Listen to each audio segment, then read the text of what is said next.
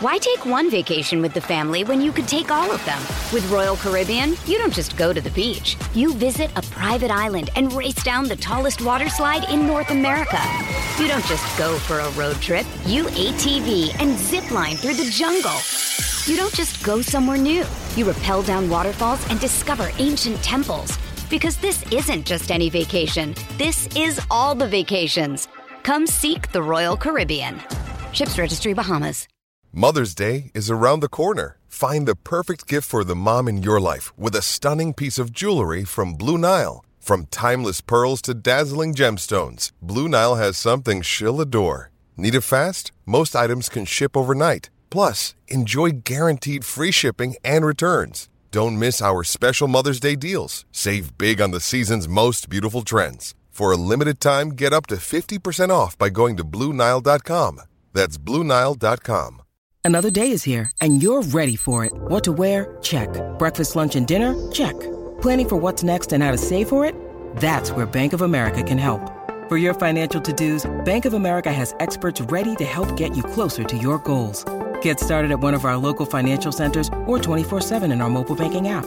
Find a location near you at bankofamerica.com/talktous. What would you like the power to do? Mobile banking requires downloading the app and is only available for select devices. Message and data rates may apply. Bank of America N.A., member FDIC.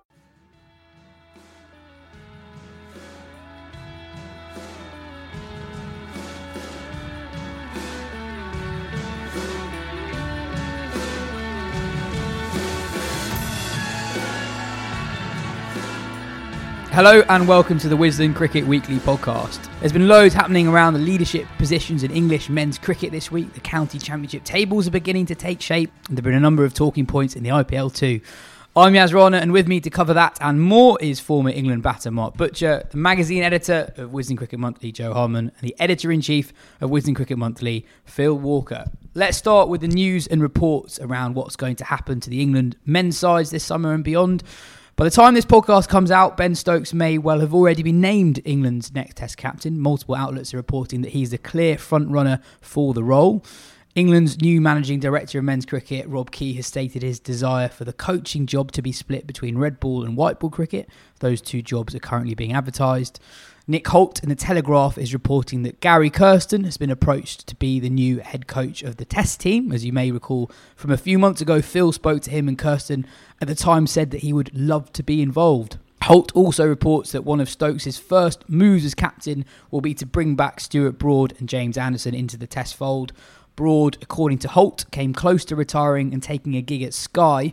Had England won in the Caribbean and Root remained in the job, that would have become even more likely. Butch, it sounds like your good friend Rob Key has had a busy first week in the job. Don't suppose you've managed to rearrange those tea times yet? Well, has he ever? Yeah.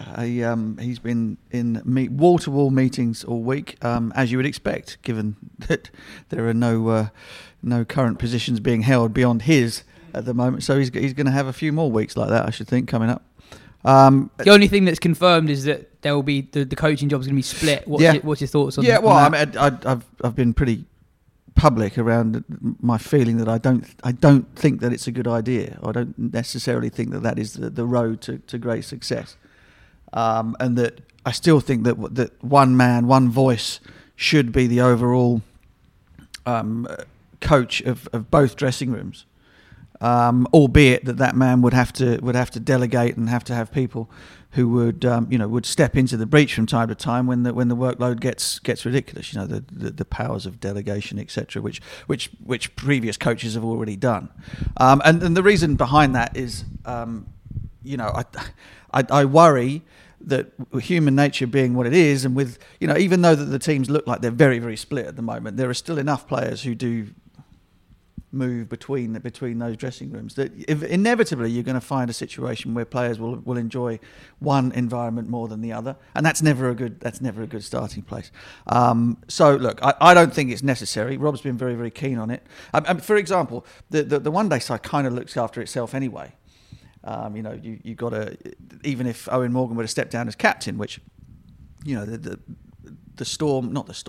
thoughts around him perhaps not earning his place in the T20 side going towards the World Cup on merit will get louder and louder if he doesn't start off well in the summertime. Even if he is no longer the man in charge, somebody like Josh Buttler would come in and the thing would be very, very seamless. having a high-profile coach for the T20. So you kind of think, well, why? I don't see what the point of that.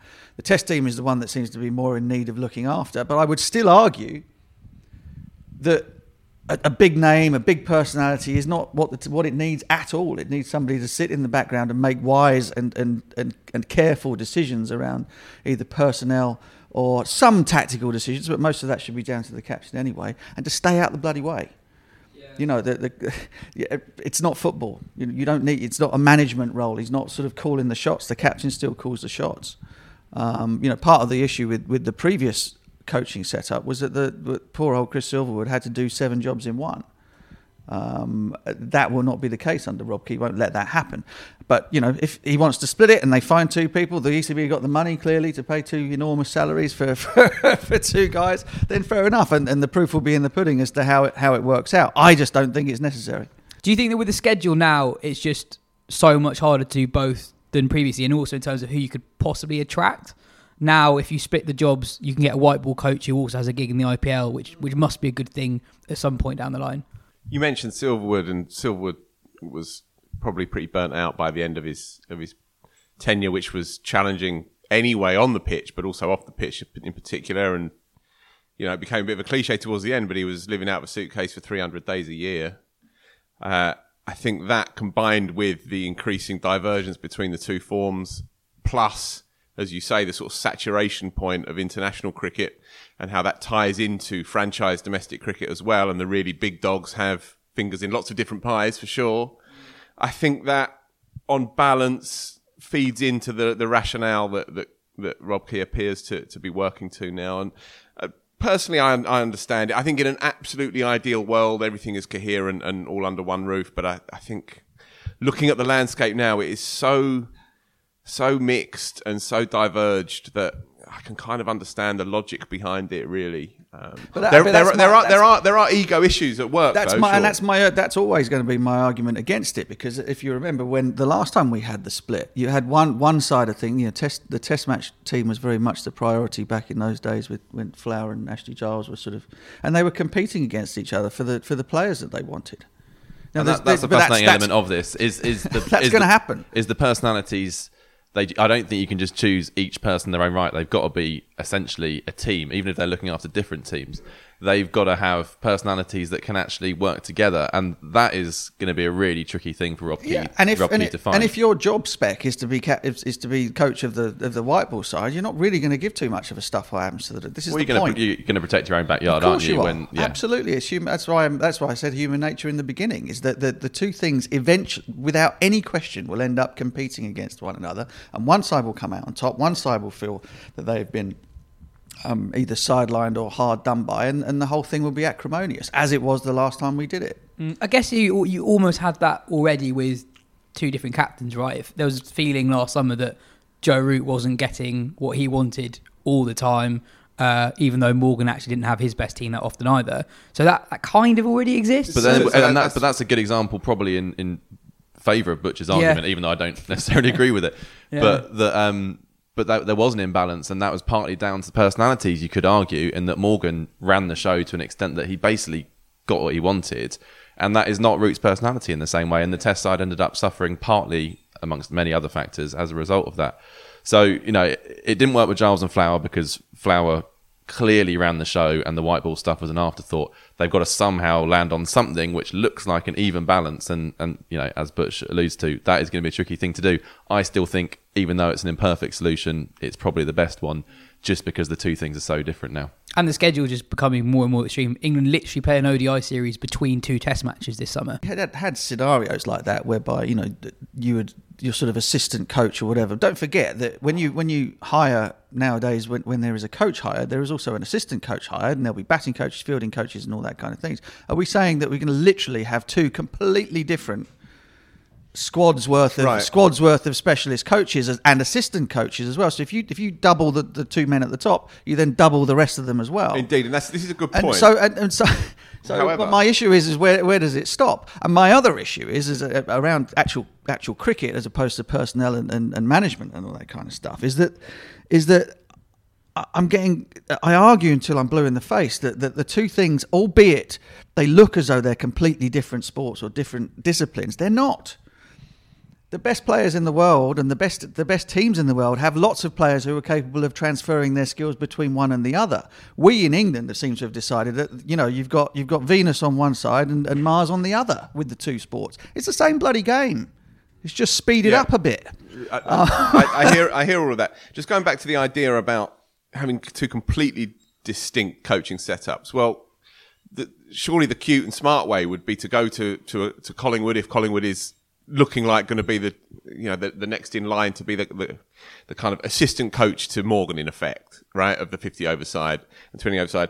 Then he could possibly double up. He could dovetail as assistant coach to whoever takes the test job. So there is that link between the two sides of it. So that there's a degree of logic there, possibly. But the other thing that I would add on this whole question, just before we move on, is if it's going to be, I don't know, Kirsten or Ponting or Jayawardene, and they say, I want the test job, but I don't want the lot. And on the balance, Key thinks he has to be my man. Then you want that person properly au fait with 4-day cricket. You want them going out and really focusing on that and that alone. We had the problem with Bayliss when he said quite openly, I don't really know who's scoring runs in county cricket. And I know that he had scouts here and there that was feeding information in. But if he's the one who's making the final decision, then you would want him really to have his eyeballs solely on red ball cricket. And I mean, that's where the other job of selector is unbelievably important. The one that was decided was not necessary anymore. I mean, we don't have that. We don't even have that as an option, let alone so personnel. that's another job, another gig that's unbelievably important. And again, I'm not. I think back to times gone by, you would have a selector and his selection team that would go around and would feed all that information. There has to be a degree of trust between the people who have the roles to find the players and the people that pick them. Because no matter how many head coaches you've got, those guys are going to be looking after their teams. They're not going to be running around the country looking at players. So there's always a degree of kind of, I have to have somebody that I have a working relationship with, somebody whose views and whose eye I trust when it comes to players, and that's how it works. It's how it's always worked. How do you go about finding a good selector? With a coach, you've got a record of them coaching sides well, but with selection, there's not really that much to go off? No, there isn't. David Graveney, I think they all kind of learn on the job to a certain extent. I think the key to it really is to have somebody that's removed enough from dressing rooms and from current players to have any sort of,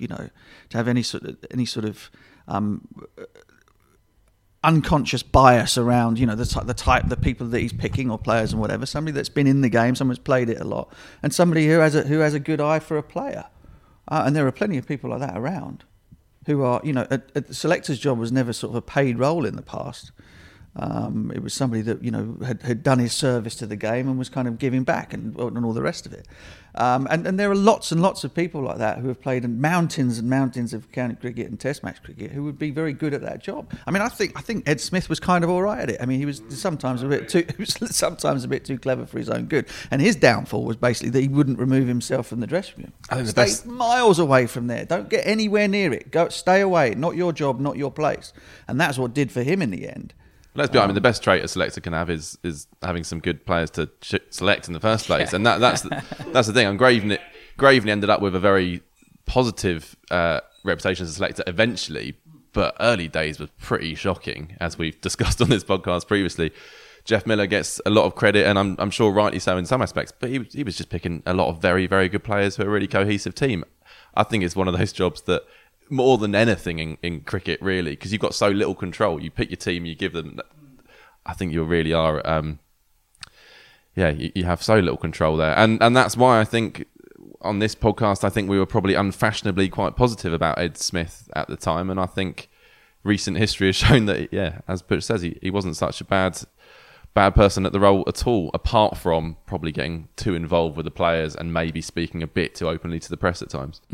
We talked a lot about the pros and cons of Stokes as captain, so I don't want to dwell on that too long. I guess it's interesting that Broad and Anderson sound like they're back in the frame, though these are only reports. I know we talked about how Key saw the logic in not taking them to the Caribbean, but I guess bringing them back is partly out of necessity, right? There aren't that many seamers who are fit at the moment, and England haven't won many Test matches recently. And also I think there was a lot of talk around the sense of this being the final moment, the valedictory end point of these two greats' careers. I never personally saw it like that necessarily. I saw it as a convoluted decision that Root had taken, partly driven by his own determination to remark his territory and to re-establish his authority, possibly, but also a sense of these are 3 Test matches that are lower profile than, not necessarily agreeing with it, but that was the logic. And time maybe after the horrors of the Ashes to try and take a breather and to start again a little bit and look at 1 or 2 others. I didn't think that was ever the final end point, and I was on this show saying that at the time. So it doesn't surprise me that the murmurs coming out are commonsensical ones. And it seems like we've had quite a common sense week by the sounds of it. You know, Stokes is pound for pound probably the best option. Stokes, pound for pound, thinks I want my best team out. For home series. Right, he does. Absolutely. You don't want to start. I mean, I think back. You don't want to have behind your back when you kick off. So another handover of power when Nasser sort of took over from Athers, and he was kind of landed with an experimental team to go down to South Africa with. But he did have Goff and he had Caddick, and Atherton was still around. But there was kind of a lot of players who were never to be seen again after the end of that. And Nasser, as he forged that relationship with Duncan during the course of that tour, what happened afterwards? He went back. He went back to to some grizzled, to some sort of players who'd been around the block a little bit, gave them a little bit more agency in terms of saying, listen, we think you're the best players out there. We are going to stay together as a team. Don't worry about your place. It's not going to be how it was. And from there started to build. Now, if Ben Stokes is clever, Ben Stokes is going to want to do a very similar thing. He's not going to want to put his head on the block, which is what you do as a captain, with a bunch of guys who are untried and untested, having had 2 or 3 years of lots of people untried and untested have all failed. He's going to look at it and go, well, I want to get off to a winning start here. And the way that I'm able to make decisions from a position of strength is if we win. And the best chance of us winning is by picking 2 blokes who win a lot of Test matches for England at home. It's by looking perhaps at some players who've had a go at Test match cricket, who are a little bit longer in the tooth with the bat, who might be able to consistently score some runs for us. It might not be the sexiest thing. The press won't like it particularly, but in order to try and stop yourselves from being a side that's easy to push around and easy to beat, you have to make these decisions to shore it up. And if Ben's a smart man, that's what he will do. Just on leadership roles as well. You discussed Stokes and what he'll bring to the captaincy and some of the concerns in quite a lot of depth last week. But one thing I hadn't been talked about, and perhaps because there's so many roles up for grabs at the moment, is who will be his vice captain. And I think that's going to be really important in a way. That role is not something that gets talked about very much for obvious reasons. But in this instance, with Stokes' fitness record as it is, and so much uncertainty around the personnel and the group in general, I think that's going to be fascinating to see who they go with. And it might be an olive branch to Broad to make him vice captain, not long term, but for the summer, as a way of bringing this all back together. If he's going to be in the squad anyway, I think that might be quite a sensible move. Then obviously that does open it up to the fact that Stokes does a hamstring or his knee goes again. We've suddenly got Stuart Broad, England Test captain, which I think we've all got this kind of curiosity to see how that plays out. Another possible name to throw out there, Stokes thinks the world of Jos Buttler. Will he want Jos Buttler back in alongside him as the vice captain in that Test side? Lots of people say he shouldn't be in that team at all, let alone be vice captain. But I wouldn't be surprised if Stokes does want Buttler alongside him. Stokes and Broad would be kind of like a weird coalition government in charge. It would have that in the Rose Garden at Lord's. It got very toxic as well around the Broad and Anderson question. I mean, everything's toxic these days anyway, but definitely, and this won't be in his thinking, but it would be good, unwittingly, it would be good PR as well, right? To give the message that everybody's pickable, everybody's selectable, everybody's on the table. There are no agendas anymore. This is a clean slate. And that would be useful, I think, to convey that, not just to the game, but to the punters who follow it. Because there's been this kind of dark edge around the England team for too long, and there is now that sense, okay, this is a sort of glasnost period, if you like. We're starting from scratch, we're opening everything up again, and And it would be a really bad start if Stokes were to already be saying in the background, I don't want him, but I do want him, and I don't want him, and I do want him. That's just not the way to start. Why take one vacation with the family when you could take all of them? With Royal Caribbean, you don't just go to the beach. You visit a private island and race down the tallest water slide in North America. You don't just go for a road trip. You ATV and zip line through the jungle. You don't just go somewhere new. You rappel down waterfalls and discover ancient temples. Because this isn't just any vacation. This is all the vacations. Come seek the Royal Caribbean. Ships Registry, Bahamas.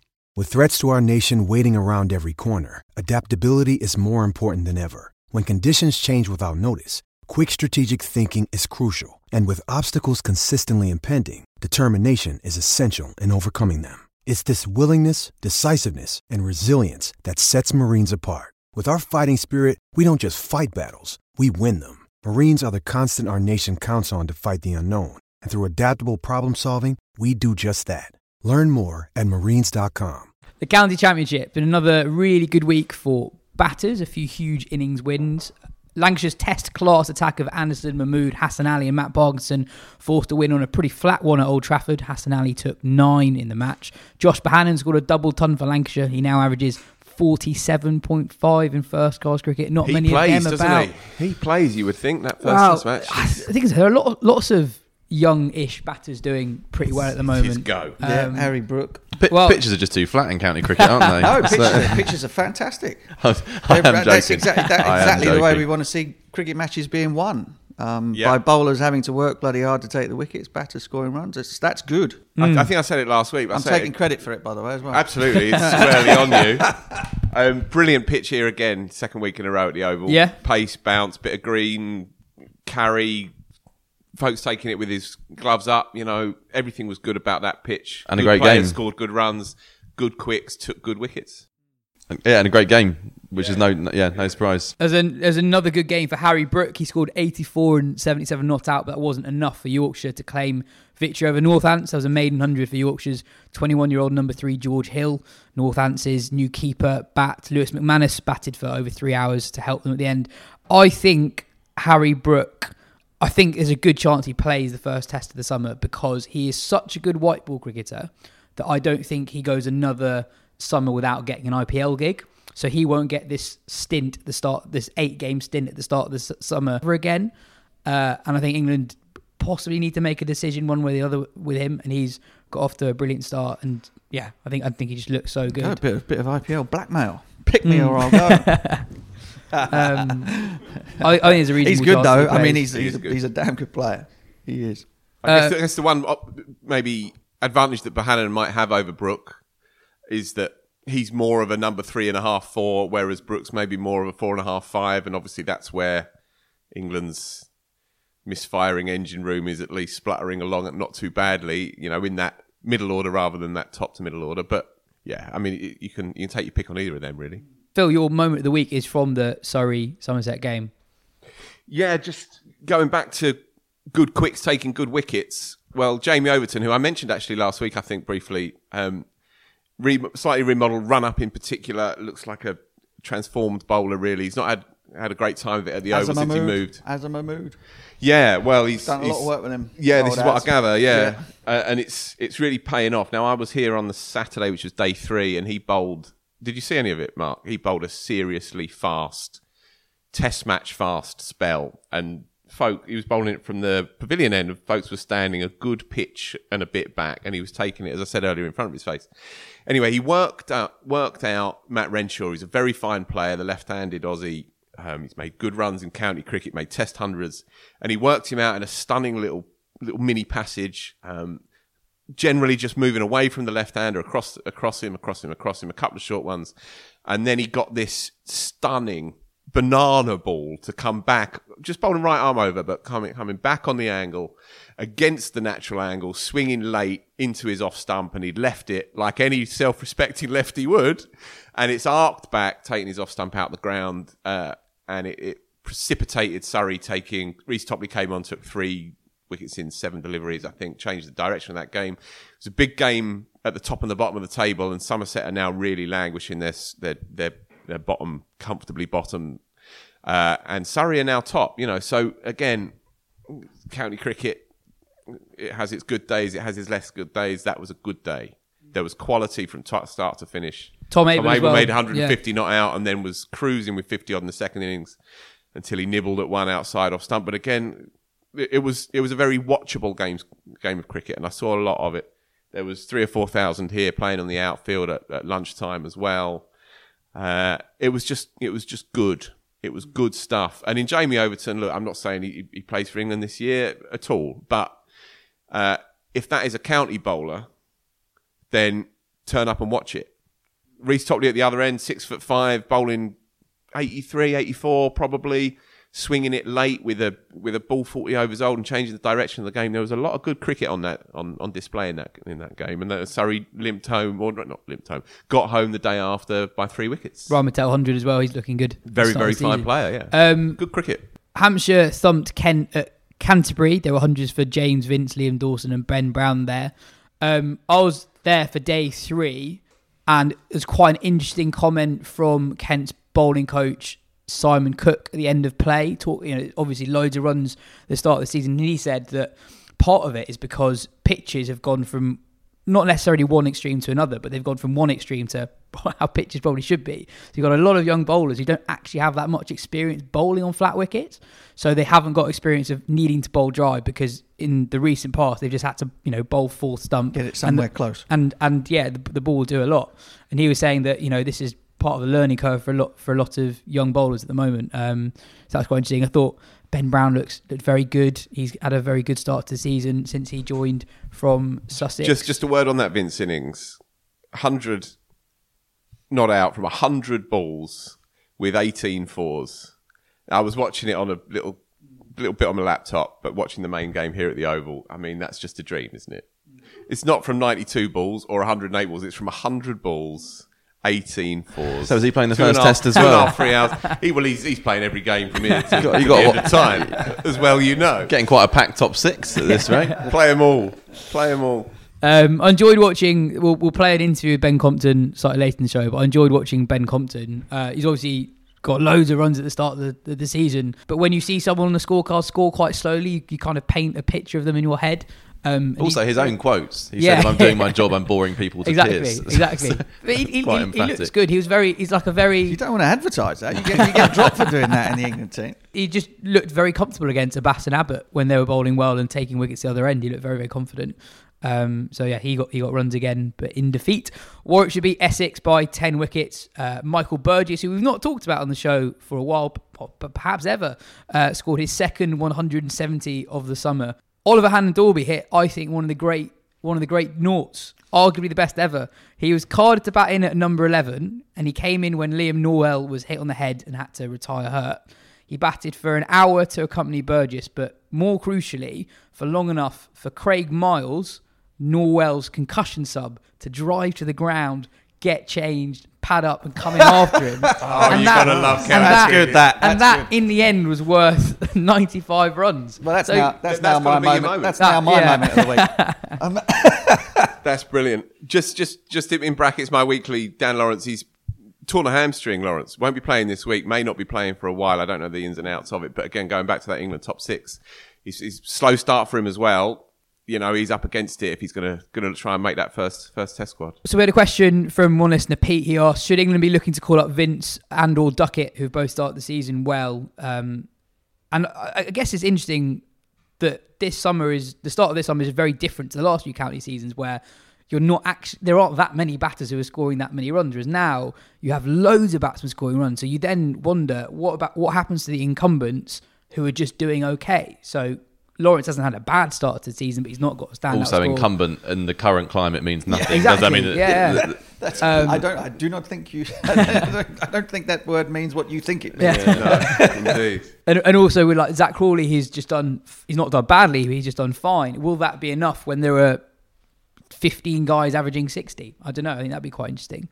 I guess it's just quite hard to say. But, I mean, that's great though. I mean, that's where sort of the Aussie sort of battalions of batters in the past because they knew that if you missed out, if you didn't make the most of your opportunities in the Test team, there were 7, 8, 9, 10 blokes averaging 60 waiting to take your place, and that's a really good place to be in.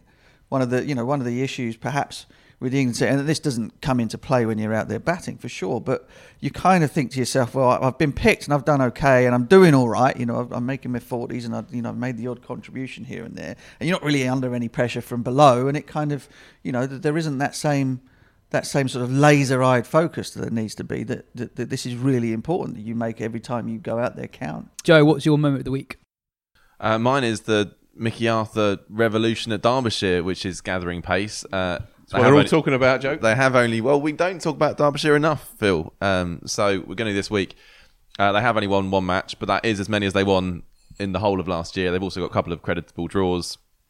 There were loads of interesting personnel signings over the winter, but I thought Mickey Arthur going to Derbyshire was right up there with any of the players, because to see this kind of coach of real international pedigree take over Derbyshire right at the bottom of Division 2, just to see how it goes, how much impact can a high-quality coach have. And there was a really interesting interview that Nick Campion did in the latest Wisden Cricket Monthly, where Mickey Arthur talks about his kind of first impressions of Derbyshire. He talks about working relentlessly on fitness, and said when it comes to August and the rest of the counties are flagging, we're going to be hitting our peaks. Well, it'll be interesting to see if that can happen, whether that's even possible in county cricket.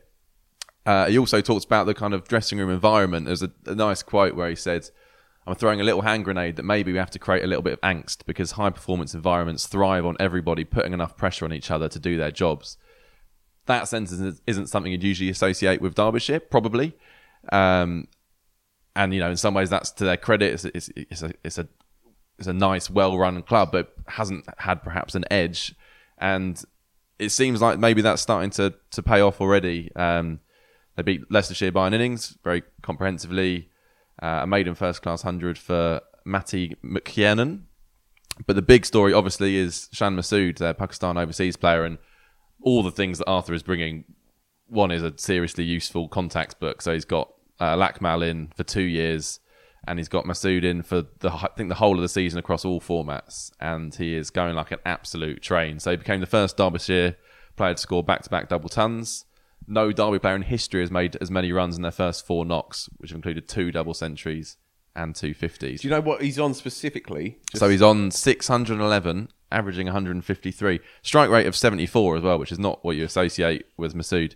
Actually, during the Middlesex game, journalist Adam Collins texted me and said, Masood's going to score 2,000 runs this season. And Agolo has got a lot of big claims. We'll do it today. But he might be onto something here, and obviously we have to come to the 1,000 runs before the end of May, which is about this time of year. I think we touted a couple of people last year who fell away quite dramatically, but he has got 3 matches, so potentially 6 knocks to score 389 runs. So it is how many knocks? Sorry, how many knocks? Well, 3 games, so potentially 6 knocks. So it's very well on, isn't it? It's very much on. They play Glamorgan this week, then Worcester, then Notts to finish off the month. So definitely worth following that one. He's an interesting character, Masood. There's a really good interview that Taha did with him on wisdom.com that's worth checking out, talking about Mickey Arthur as this kind of parent figure. I mean, he messaged him straight away and said, I want you to come play for Derbyshire. And he's just like, absolutely, sure. And there will be other players around the world who have that relationship with Arthur who suddenly see Derbyshire as quite an appealing place to go, which, to be honest, wouldn't have been the place before his arrival.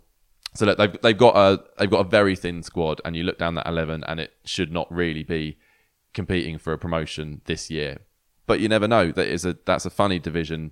We've already seen what Glamorgan beat Notts, and then get thrashed. So the results are weird. So if you can get half a dozen wins, then you'll be right in the mix. So definitely worth following that story, I think. Yeah, absolutely. No one's got to 1,000 before the end of May since Graham Hick in 1988. Yeah. Only 8 players done it before. Bradman twice, obviously. The schedule helps more than it used to, I think. Yeah. Oh, good. Yeah. Blimey, you wouldn't have played. What were we getting in before the end of May? 7 possibly? 7 rounds, so most teams playing 6, I think. Yeah. Did you ever get close, Butch? No. No. The last person to get close. Play a shot till mid-May, did he? I read my last, maybe the last summer that sort of I was thinking 2008 back before my end of your career, 2008 yeah. before my knee went. I had quite a good start.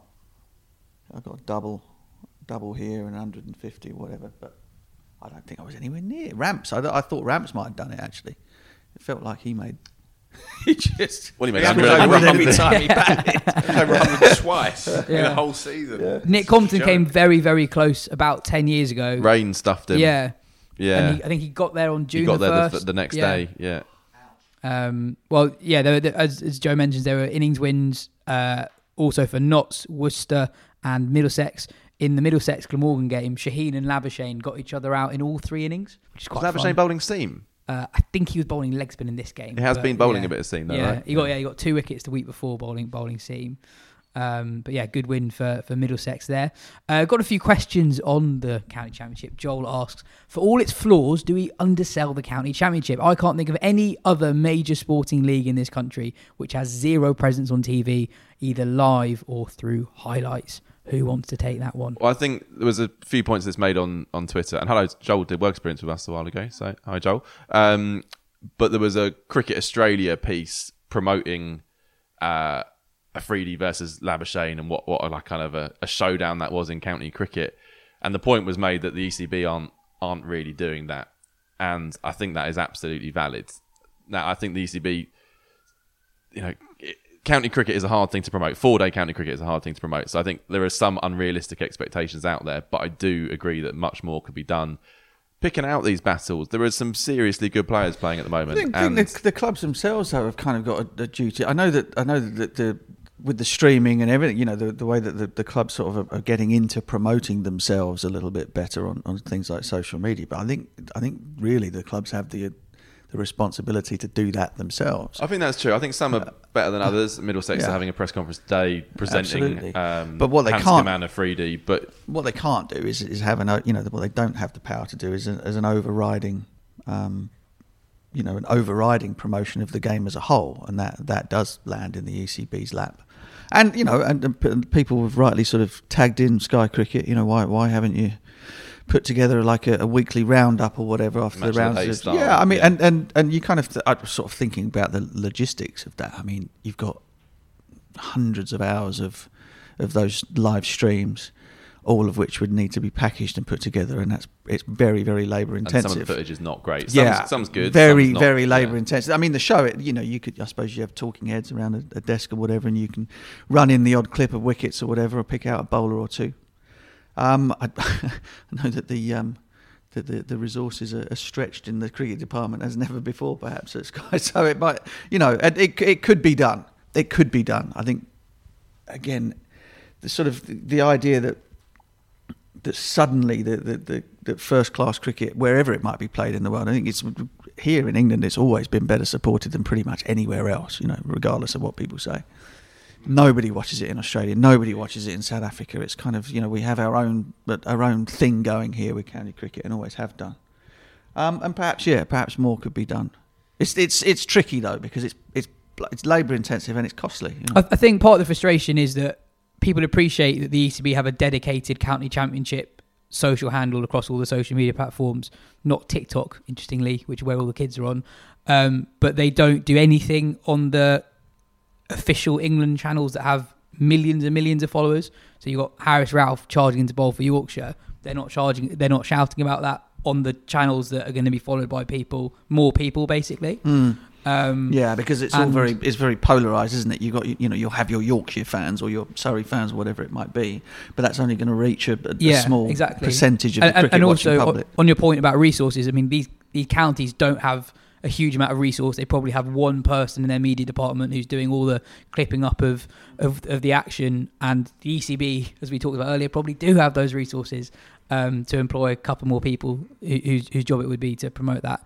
I think it also kind of promotes itself, right? Like when Shaheen's bowling to Marnus Labuschagne, that creates a buzz that happens anyway on social media. It's not as if no one's talking about that. Just going back to what Butch said, it relates to a question actually that someone sent in maybe this morning. Should we consider the county championship to be a more high profile, a more kind of pedigree tournament compared to others? Well, it is. It is. It's the only one that you see a top-end Australian come and play in. You never see an Australian play in the Ranji Trophy. You never see an Indian play in the Sheffield Shield. You never see an Englishman play in either of those two tournaments either. But you do still get Shaheen against Labuschagne. Now, that might be... In Div 2. In Div 2. That might be an extreme example, sure. But you do still get these appointment to view matchups. You do still get quality, not across the board, famously not across the board, but in large pockets. And it has its own identity in a way that arguably the others around the world don't. The others are more sort of functional to serve the purposes of the national side, whereas the county championship here at least has its own distinct identity and stands, albeit shakily, on its own 2 feet. Just a word on Lancashire's stream, by the way.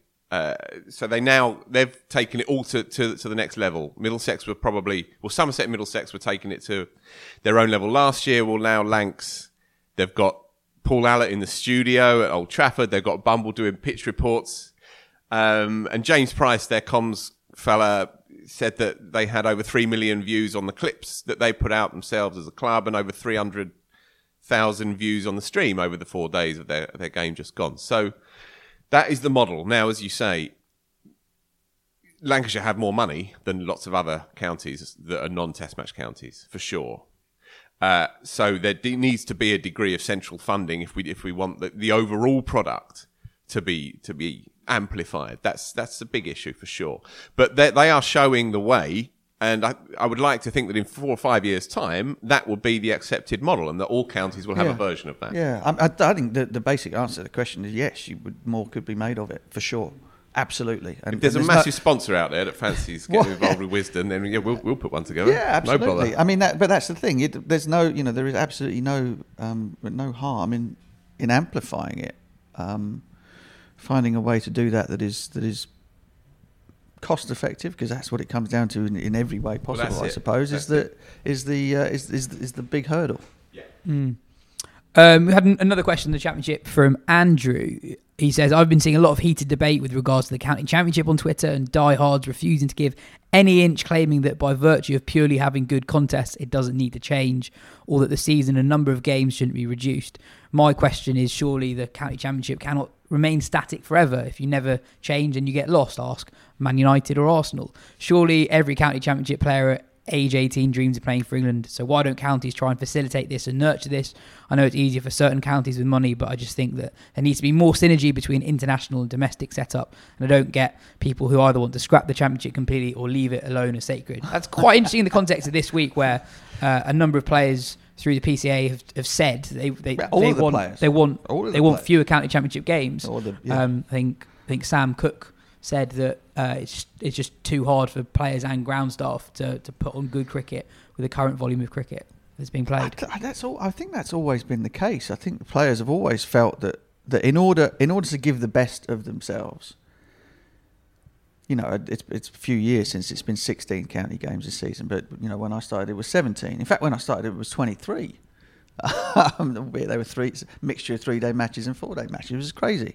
So I think it's always been the case that the players have recognised that in order to give the best of themselves and to make the games really mean something every time they go out there and play, that playing as many as we do is not viable. The thing that's changed and perhaps really brought that into focus is now the fact that you've got a fourth competition in, and that nothing is given really.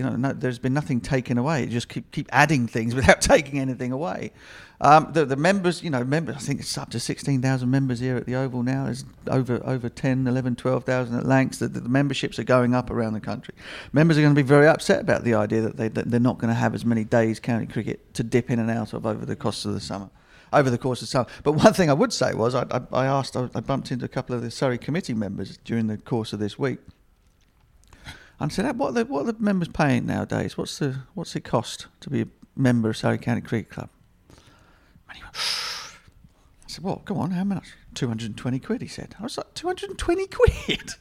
Well, I mean, what value is that? It's extraordinary. So, which is not to, it's not. I'm not decrying the members and the membership and what they bring. But all I'm saying is the value that you get for a very, very small outlay really is extraordinary. If the players are saying, always be slightly wary of employees wanting to do less work. I admit that. But if the players kind of all agree that it wouldn't be terrible in order to come down to 10 matches, I would say 12 because of the weather and various other things, but 10, however you want to work it out. I don't think it would be the end of the world. I really don't. And it would make it, funnily enough, it would make doing things like the streaming and really sort of advertising the matchups and all these kinds a damn sight easier, and make the whole, eventually, once people got over the shock and the horror of it all, would actually make bringing the sort of the championship into national consciousness. Indeed, much easier. The product becomes more tantalising, more persuasive, more interesting, and touch on pitches. Without wanting to go down that rabbit hole again, but undoubtedly, the longer run that you have as a groundsman to produce a good track, the better chance you're going to have at doing it. And in terms of those members that you mentioned, Butch, as well, they might have fewer games to watch, but if those games are more in the heart of the summer, then that's a payoff that I think a lot of members would be very happy to. And you get that situation, don't you, whereby if there are so many days, you can kind of go, well, I'm not going to bother going that day. But it becomes an appointment then, doesn't it? You kind of like, well, I'm not going to miss that. I have to be there for this one. With all kinds of change, there's going to be there's pain that comes along with it, and there are things that people don't want to disappear. However, I just think that it's going to go that way, and there isn't a great deal that can be done about it. If you don't somehow try to make the whole thing more attractive in every way possible, i.e. in terms of producing better players, in terms of making the product more watchable, more easier to follow, then it will get run over by other things that are more interesting and more easy to follow and more high profile and more glamorous, if you like. Last week I spoke to Ben Compton, who's a leading run scorer in Division 1 at the moment. He's had an amazing start to the season. He's kind of come from nowhere. He only played a handful of county championship matches before the start of the season, and now he's already got 5 first-class hundreds in 2022. Here's that chat with Ben. When you need mealtime inspiration, it's worth shopping Kroger, where you'll find over 30,000 mouth-watering choices that excite your inner foodie. And no matter what tasty choice you make, you'll enjoy our everyday low prices, plus extra ways to save, like digital coupons worth over $600 each week. You can also save up to $1 off per gallon at the pump with fuel points. More savings and more inspiring flavors make shopping Kroger worth it every time. Kroger, fresh for everyone. Fuel restrictions apply. If you look at the number of runs you scored, you were the second leading run scorer in the second 11 championship in 2019. You're the leading run scorer in 2021. Has it just been quite frustrating that it's taken you 3 years, I guess, to get a proper first team? Well, that's the challenging thing, I think just the foundations and the building blocks weren't quite stacking up right for me, I think. Whether it be in terms of opportunities, obviously, perhaps unluckily, on a very personal perspective, not signed Hassameed in the back end of 2019, and I think that was always going to be tricky for me to break in and get that run of games, which I think most players will tell you is an important part of trying to get the best out of someone. So, the opportunities I did get, I was sort of, to my own detriment, it's my own fault, I guess. But I was very, very focused on trying to make an impact in one game, and you can get it a bit too wound up or whatever, and I think what's worked is just for the best thing to get the best out of someone is just to relax and try and treat it as another game of cricket, but I found opportunities hard to come by, but as you say, I did well in second 11 cricket. And then looking back before 2019, you're obviously 28 now, you were still 25 in 2019. So what's your story leading up to that? Because that is still a relatively late entry into county cricket. Yeah, it was very tough. One of the major challenges for me is obviously I grew up in South Africa and wanted to come over to England and to try and follow in, I guess, my cousin's footsteps. And then, obviously Dennis had his own thing going on. But I wanted to try and forge a career for myself over here. And it was tough going. I sort of found myself on the outside of the system. I came over and wanted to try and impress by scoring a lot of runs in club cricket and hoping to progress through that manner. But it didn't really happen. It was slow going. I don't think my experience was that club cricket wasn't necessarily a feeder for county cricket anymore. So I found it difficult to really earn an opportunity to play. And, that's why there was a game there, a game here, not necessarily doing badly either. In the games I played, I think I got 100 in one of them, but just through the nature of things, there wasn't any future or progression from there. So it would have been back end of 2018 and 2019 where I trialled with Kent. I actually joined their bowlers on a pre-season tour to Stellenbosch. So I would bat against their bowlers, and through that I kind of found a way of getting a chance to play in their second team in the early part of 2019, and through that I played and did well, and then joined. I think the way Kent was their lineup at the moment, they had quite a few batters. I think Heine Kuhn was still here, a couple of other cricketers. So the opportunity actually came from Nottingham in the back end of 2019. It was a late entry. It was tough. I did study in between that period. Thankfully, I got a degree in politics. I made, try to, have that backup, have that balance to my life. Obviously trying to pursue a career in cricket, but obviously having that balance on the side of getting a degree. Were there points up until then where you thought that professional cricket might not happen? Absolutely, yeah. Definitely. There's definitely a lot of sleepless nights, and mainly through frustration, through lack of opportunity to play, I guess. I was really driven and really hungry, and I am really driven and really hungry to try and play, and I would find that probably one of the more frustrating things, If that classic question, if you had your time again, what would you do differently? I'd probably like to have finished school here, because then I'd like to think I would have maybe got into a under 17 Middlesex, whatever, and then progress, or, under 15s, under 17s, 19s, etc., and try and come through that way. But, that would probably, who knows, that period of life I might have learned different things and resilience and something along those lines, Yeah. Well, if cricket never happened, what do you think you'd have ended up doing in your late 20s? Got a few ideas. Wouldn't say I'm nailed on one of them. I like the idea of psychology, something along those lines. I like the idea of helping people. I like the idea of interacting with people, and dealing with people. I wouldn't say one-on-one would be something I quite enjoy. That would be at the top of my head. I'd probably look to move into that. Your cousin's Nick Compton, is that he tweeted something when you got 100 the other day? Have you spoken to him quite a lot over the last 2-3 years? Yeah, Nick and I are quite close. He's been extremely helpful for me for a number of years now, just quietly and trying to learn from him. I think at the peak of his powers, he was a very, very good player, and he obviously had a very successful county career.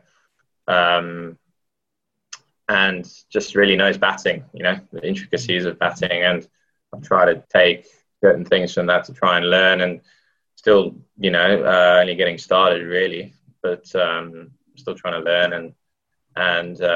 But yeah, he's been very helpful and supportive. So that's been nice to have him in my corner. In the recent Wisden Readers survey, you told us that signed memorabilia was the top priority addition for the Wisden shop. We listened and have since sourced an extremely rare range of pieces featuring signatures from the likes of Sachin Tendulkar, Virat Kohli, MS Dhoni, Ben Stokes, Josh Butler, Shane Warne and Brian Lara. Each piece comes with a hologram certificate of authenticity and is exclusive to the Wisden shop with global shipping available. Whether you're looking for a unique collector's item or the ultimate gift, this is a rare opportunity to own something truly special. The IPL, Josh Buttler has continued his freakish run of form. He's the top scorer in the competition by miles, having scored his third 100 in this year's tournament. 4 of the last 7 IPL tons have been hit by Buttler. His Rajasthan Royals team are top of the league at the time of recording. They've got a very well-rounded attack. They've got Bolt and Krishna with a new ball, Chahal and Ashwin in the middle overs. What's struck me in the last week, watching quite a few of the games, is how many relatively unknown bowlers there are who bowl 85 miles per hour. Obviously, Umran Malik has come from nowhere. He's taken up the headlines. But yesterday was a guy called Kuldeep Sen who's playing one of his first IPL games. He was bowling almost 90 miles per hour at times and really hurrying very good players. I wanted to talk very briefly about Kohli. He scored 2 golden ducks in a row this week before scoring a torturous 10-ball 9 where he could have been out at least 4 times in those 10 balls. And I know we've talked a lot about Kohli and his lack of hundreds recently, but there have been times where he's not got the big scores but has looked quite good. Now he is looking really bad in a way that I didn't think was possible. But how does that happen to a player so good? I think he needs it. I think he could do with a couple of months off. That's what Ravi Shastri said, wasn't it, last week? Pretty much it. He said if there's ever a player out there that needs a breather, unless they're going to be fried in the brain, he's got 6 or 7 years left at the top potentially, but can't lose him now. I think that's it. Really, I mean, you think back to taking over the Test match captaincy, leading them to the top of the world, being captain of RCB, some of those incredible seasons that he had, sort of, dragging that, him and AB de Villiers dragging that sort of team through to finals in IPLs. As much as we talk about schedules for England players, for India it's utterly brutal. It never stops. Never stops, and the pressure there is tenfold to what anything that any England player will ever experience. And so he could do his 6 months calling his jets, really. How do you see it, Joe? Well, I'd say it's kind of speculatively. If he takes that long a break, would he not be slightly concerned that he wouldn't get back in the side? Now, I know that sounds ridiculous based on his record, but it does feel like we're getting to that point with the number of young batters they've got coming through. I don't know if he is even allowed to set out an IPL. That feels like it would be a sort of earth-shattering moment in Indian cricket. Well, no, but I don't. I think that's the sort of challenge that a great player like him would relish. If you want to light the fire back up underneath somebody, tell him he's not good enough to get back in the side again. But again, and then watch how many runs he makes. Yeah, but I think he's done. He's absolutely done and needs to walk away for a little while. Yeah. And undoubtedly, that's the logical call. But try and, sit in our armchairs and be sort of COD psychologists for a minute and imagine what it's like to be the greatest player in the world, the biggest icon in the world, in the cricketing world, and not being able to score a run. And then people start talking about you to large audiences saying, well, he's got to walk away or he's fried. If you are that bloke, and I'm sitting very comfortably in my armchair here, but if you are that bloke, wouldn't you kind of think, well, sod you, right? I'm going to go out tomorrow and prove to you that what you're talking about is ill-informed nonsense, and I am still the greatest. Is it not that kind of tunnel vision that gets somebody to that position in the first place, and to redirect that kind of laser focus that's been so marked in his career up to now, to redirect that? That's one hell of a challenge. Yeah, it is. Psychologically. But I don't think I think there are precedents there in Indian cricket with somebody like Sachin, and now Sachin Tendulkar never played as much cricket or as much non-stop cricket as Virat Kohli has done. Never. India went long periods of time where they didn't play any Test matches or whatever it might have been. Yeah, they played hundreds of 50-over games and all the rest of it, but it just isn't the same. So, I think at some point, somebody, either himself or somebody very close to him, just say, "Look, it's not going to do you any harm whatsoever. Just to put the whole thing down for a couple of months, and come back with, he's lost the captaincy recently. He's become a father again. All of these things kind of add up in terms of mental. And we can see all of that from a distance.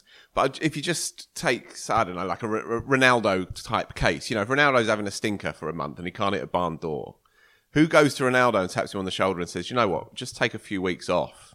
If you are Ronaldo, you're going to go, excuse me, Sorry, Scott I'm playing McTominay. tomorrow morning, and if I'm not, then you're out the job, let alone me. There's also and Cody, he might not be capped anymore, but there's no way he's going to miss the test here this summer, which will crown his achievement in a way. I mean, he was when the he's captain. just in the ranks. It's Yeah, crazy. it's going to be a really odd match overall. That with so much has changed, and it's meant to be part of the same series. It's going to be a very odd thing to promote. But he will be here this summer. Whether he should be or not, whether it'd be better for him to take a break is a moot point. But there's no way he's not going to be here this summer, injury permitting. I guess it's just quite strange for a sports person to go that long in their career without having a significant slump. Like, you hear it a lot with really good county players who come through. They've dominated age group cricket. They get in at 18 and then really struggle over a couple of years where they work things out and then come back in and everything's fine. Part of the fun of English cricket. With Kohli's just like, I know he had a difficult series in England in 2014, but like, really, aside from that, he was meant to be the one who was unbreakable. And his story has shown that no one is unbreakable in cricket. There's just too much. There's too much of it. Cricket destroys everybody. My moment of the week, by the way, is this belter of an interview by Ali Martin, The Guardian, with Ravi Sastry. There are just so many great lines with quite a few swears, so if that's not your thing, avert your ears. This was him on getting the India coaching job for the first time. I had no warning. I was commentating the Oval during India's 2014 tour of England and came off air to find 6 or 7 missed calls. 7 bloody calls? What's happening here? The BCCI just said, we want you to take over starting tomorrow at any cost. At any cost. I told them I'd have to speak to my family and commercial partners, but they just said they would sort all of that. And like that, I was straight in from the commentary box. You'll see that when I joined the setup during the ODIs, I was still in jeans and loafers. If you go on Getty and search Ravi Sastry 2014, this is true. He is in India training kit up top, but wearing jeans and loafers below the waist. Diamond, isn't he? On getting the coaching job without having done much of it before. And I didn't have any coaching badges either. Level 1, level 2, fuck that. In a country like India, there's always jealousy or a gang of people willing you to fail. On winning in Australia, it was about attitude, especially when playing the Aussies. And I told the boys, if one single fuck you comes your way, give them 3 back. 2 in our language, 1 in theirs. Just absolutely astonishing. I mean, Ali stitched it together very nicely, but I was sort of jealous reading it because it's one of those interviews you're like, oh, that's just so good. Basically, just run the quotes. You don't need to add anything to it. He's said it all. It's, one of a kind. And buried in there, he's going to be commentating on the 100 this summer. Really? Fantastic. Yeah, so that should be fun. He is one of a kind. What's he like? You must have worked fabulous. With him. He is absolutely fabulous. I think that first time I sort of spent any time, he was a teammate of my old man's at Glamorgan back in the day, so I kind of known him and of him forever. But I remember working with him on The Verdict with Charles and Bob. I think it might have been that 2014 series. It was just some of the best sort of 45 minutes of my television career. It was just hilarious sitting there watching him and Bob go at it. And then you kind of like throw in a little bomb and he comes up flying at you and the voice is booming and everything. He's absolutely brilliant. I'd made one tremendous mistake actually, working on one of the IPLs that I did. I can't remember if it was the first. It was probably the first one. It would have been the first one because I wouldn't have done it again. And we kind of, Ravi would come over in between doing his stuff for the BCCI for the World Feed and whatever. He'd come over to the little camera point, me and Ben Wilkins, sweating our nudges off down on the side of the boundary, and come over and give us 5 minutes back to the studio. And I think I might have stood there. I saw him coming out of the corner of my eye, and as he got into earshot, which has to be damn close because it was bloody loud, I did a Ravi impersonation. Welcome to you back in the studio like this, and he just stared at me and gave me didn't say a damn thing, and I was kind of like, okay, thanks, Rav, see you soon. Don't take the mickey out of the great man, that is for sure. Was that on air? That was on air, yeah. I wonder if a clip of that still exists. Surprised he's still got a career in it, to be honest. I don't know what I was doing, but it was all good. It was all good. That is a challenge for our listeners to find that clip for our next week's show. Some other news this week. Kieran Pollard has announced his retirement from international cricket at the age of 34 after 224 games across formats for the West Indies.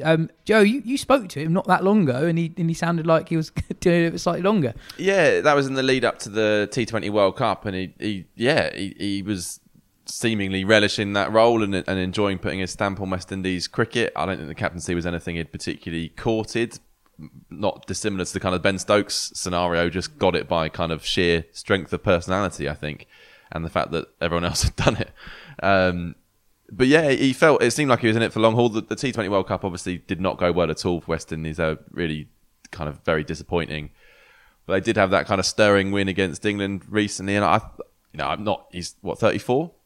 Not hugely shocked that he wants to leave the international game around this point, but I'd have thought he'd have stuck around for the T20 World Cup later this year. So I haven't heard any suggestions that there's politics involved, which often is the case in West Indies cricket. Seems like he maybe just had enough and wants to stick with the kind of T20 league circuit. But it's a shame for the World Cup.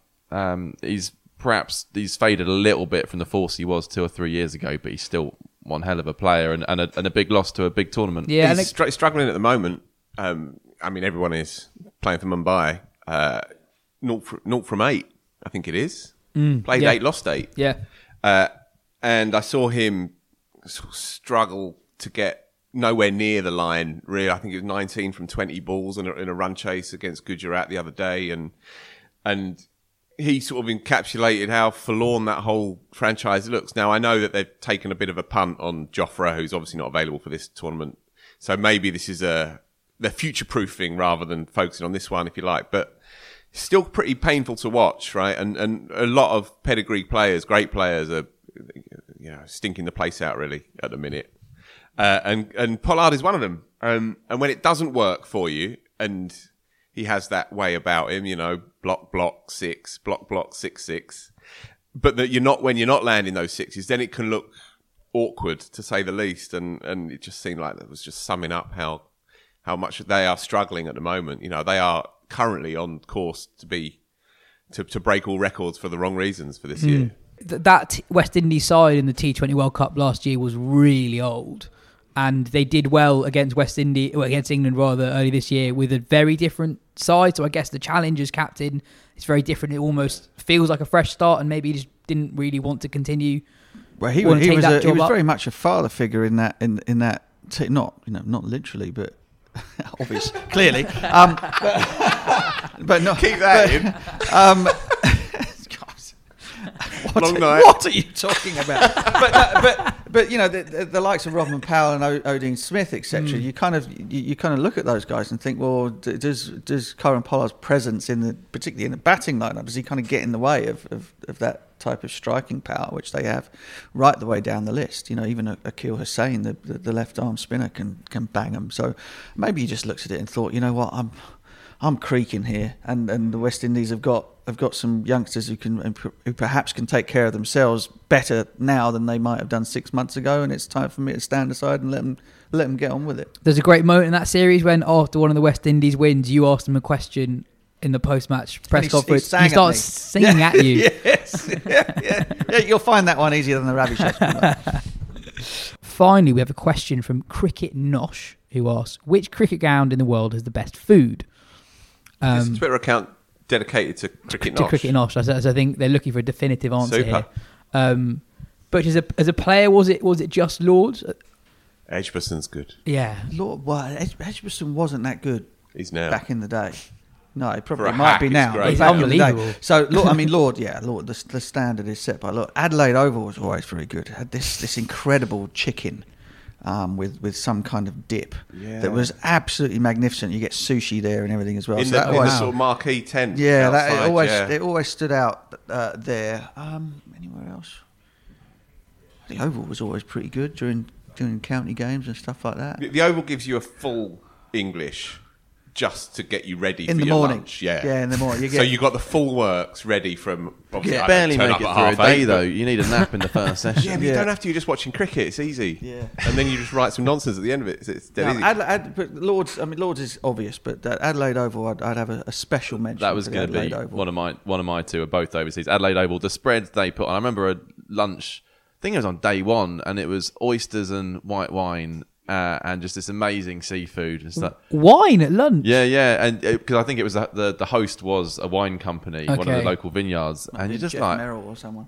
Yeah, I don't think many people made it back for the first ball of the second session, and the other one was India, and I think it was Chennai, Indian food's just the best for me anyway. But the spreads you get at Indian match, because it's not just your dish, it's 15 different dishes, and this one was spectacular. But I remember Derek Pringle was suffering quite badly with food poisoning. Gone down in legend, that one.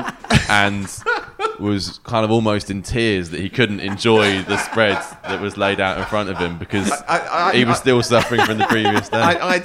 I'm not telling tales out of school here. I did an India tour 2012. Pring was on it. Great geezer, great bloke. He was on it for the Telegraph. Didn't see him for the whole game. Mumbai. It wasn't for lack of trying. He just couldn't get out of his hotel room. I think Chelmsford, you're lucky if you get a bag of crisps. I think I can say that. I'll probably never be allowed back in there ever again. But Headingley has a poorish reputation, but I've never personally had an issue with the food up there. Yeah. But that doesn't go down great. What you said at the start, Edgbaston for the press is just another level. Yeah. Like a biryani or, this is it. You got a your full roast range, don't you? Yeah. And that was a very weird plate of food. Yes, kind of four completely different things. But you're satisfied at 140. That's the most important thing. My problem with Laws, it shows off a bit too much. You know, there's vol au vents and I don't want soup. meringues I don't want and stuff soup. like that. You know, come on. Yeah. Still, it's just a cricket game. I think people are probably getting really annoyed that we could go on. You've got journalists complaining about the food that they're getting for free whilst watching cricket for free. This is exactly the problem with cricket. Yeah. One of all of the problems. Yeah. This is it. I think we should finish there. Cheers, guys. This has been the Wisden Cricket Weekly podcast. Thanks for listening, and we'll be back next week.